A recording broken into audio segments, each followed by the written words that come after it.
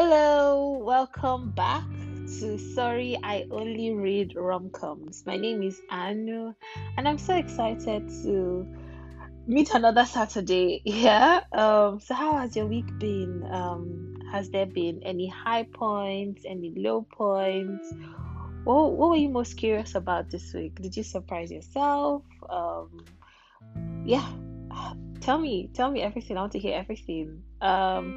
On my end, it was pretty exhausting. I hardly do this, but this week I found myself actually counting down to the weekend because I just needed to unwind, rest, just throw my blanket over my head and not look at the time. By the time this podcast will be released, it'll be Saturday. So hopefully I would have had a bit of rest, and hopefully I'm in a position where I'm actually looking forward to Monday, not dreading it. So if you've had a similar week like mine, I hope it's a better week ahead for you. So let's jump right into it, right? I remember when I started reading rom-coms in secondary school, like really reading the good stuff then. Then you probably started with M&B or Mills and Boons. If you wanted historical romance, you'd read Zebra. If you wanted contemporary, you'd read Harlequin or Silhouette. If you want something short and sweet, you also probably read Harlequin and Silhouette. By the publisher, you would know what you're going for. And depending on the genre, you see a shirtless man carrying a red-haired woman on the cover. And the author will write something like, he was dark, broody, passionate, angry, withdrawn, melancholy with a temper. And when he gets this way, there's no stopping him. And I would read this and go, oh, he's such a dark person. He just needs the right person to save him. Now, I'm just thinking boundaries, anger management classes, therapy. People, how did we start romanticizing these things? So in today's episode, we'll be asking, is this toxic or is this cute? The first time I felt enraged about how toxic relationships are portrayed in books was when I read the most unbelievable plot ever. Long story short, this high-powered real estate agent got a call that her sister that lived in a small town was missing. Now, this was a town that she left because it was super small, super judgmental, and basically there's nothing going on there. Anyway, she had to go back and look for her sister, and there she met Miss Goody Two Shoes. At least that's what I'm calling her. This woman was the idyllic nursery school teacher type. The type that helps like dogs cross the road. She has candy in her pocket for any child she sees. She randomly checks in on older people. And basically, if there's any trouble, she's 2 seconds away from coming in to save the day. Listen, this is all cute and everything, but if this is an episode of Criminal Minds or any other detective show ever, you find that she's the one that actually created these challenges and these disasters. Because when you look at it, the only people that she was friends with were dependents. So is she nice or does she need to be needed? Food for thought. Back to the story. As you can imagine, Miss Goody Two Shoes started a personal search to find the sister, and she eventually found her, and she became the temporary hero of the town and the personal hero to the city girl, who felt so grateful. They started a conversation and they hit things off.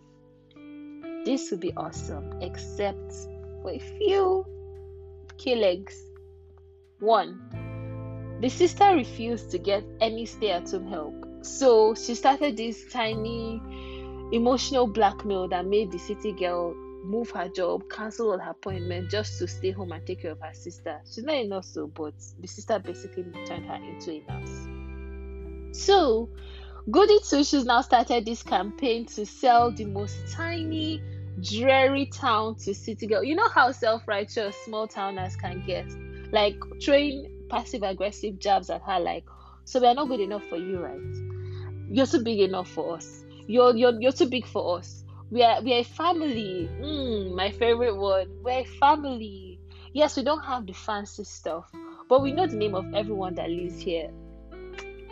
Fuck that! I've lived in my house for what now? Well, and I don't know of my neighbors. So far, they haven't died. Everybody is alive, and they will continue to be alive. Who needs help? Please. Hmm. Number three, they started a fling. Well, it's a rom-com, so well, forgive them. And they started catching feelings. This is one that even annoys me. And then it started making it harder and harder for this girl to go back home. Something that you just do like some smash and pass. Sorry. I'm supposed to be romantic, but to be honest, no, not in the face of all this toxicity. Small girl now brought her own issues. Apparently, she had mommy issues. So she would say things like, "Oh, my mom left, so you're leaving too." How?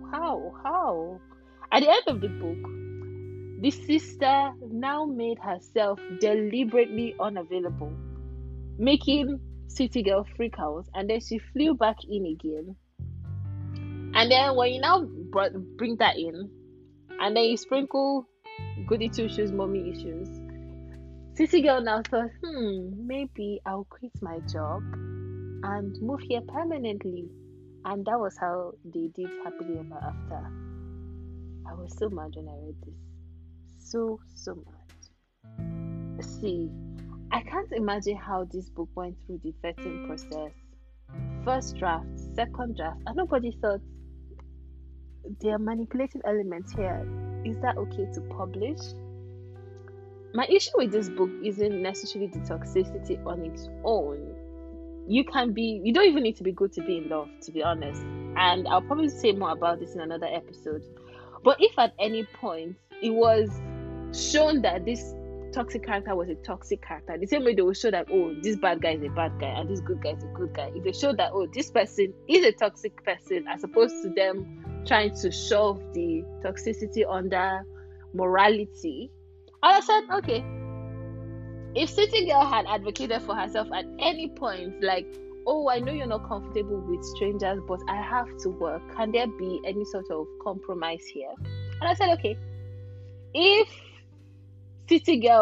Goody Two Shoes said, I have issues, I am still working on being abandoned by my mom, I'd have said, fine. And if City Girl defended herself, saying, see, I love my job, because she actually loved her job. I love my job, and I shouldn't be made to defend it or apologize for it simply because you feel differently. I have said, fine. If any of these things have happened, all of these things have happened, the end of the story would even have been okay if she still like moved out of the city to the town. If that wouldn't have understood that decision, I'd have accepted it. But none of this happened. Instead, they piled on the unhealthy like sandwich of butter, bread, bacon, cheese, and they tell us that they're watching their cholesterol. And I'm just like, no, it's not okay.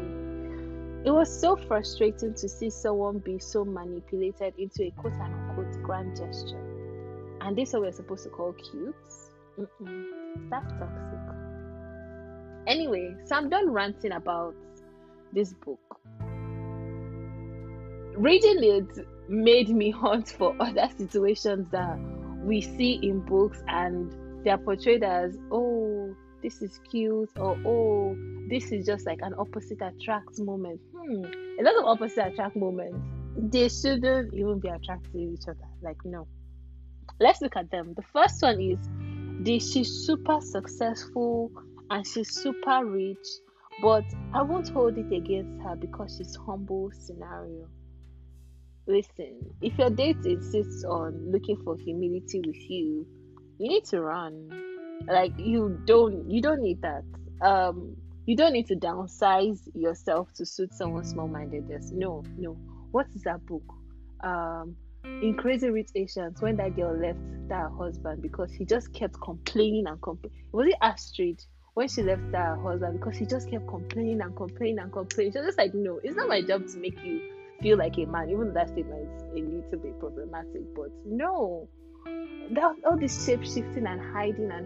No, it's not okay. It's their job to like be more confident, not your job to be smaller, to suit themselves, to suit their idea of who you should be, if that makes any sense.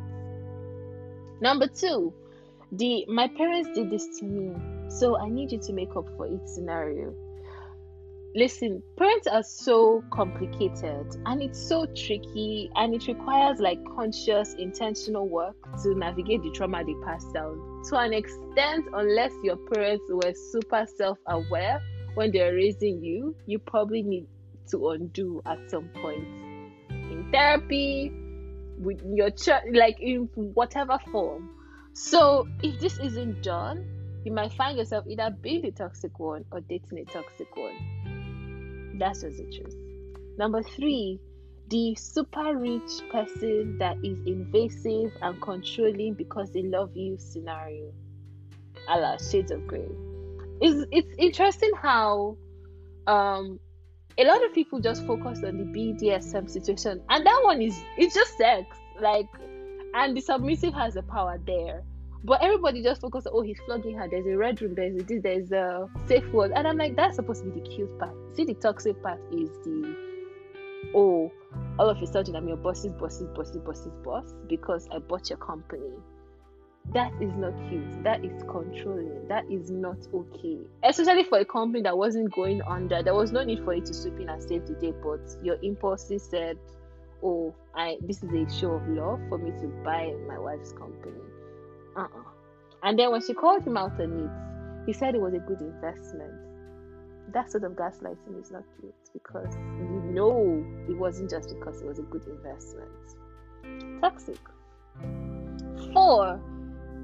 Now this is my favorite, quote unquote favorite. I have anger issues and I can't help it, but it comes off this way because I love you and I just have to show it.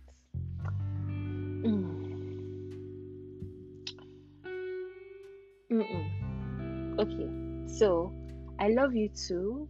I also love relaxation exercises and breathing exercises and mindfulness and therapy and flowers. Maybe that's just all I have to say about that. So what other toxic situations are there? I'm out. So fill in the blank space, guys. Folks, tell me, have there been other cute situations that you just read that you're just like, I'm judging this book because this shouldn't be cute, this shouldn't be written, this is not okay. If my friend was in this story, I will tell this person to run. Tell me about it. What was the book? What was the story?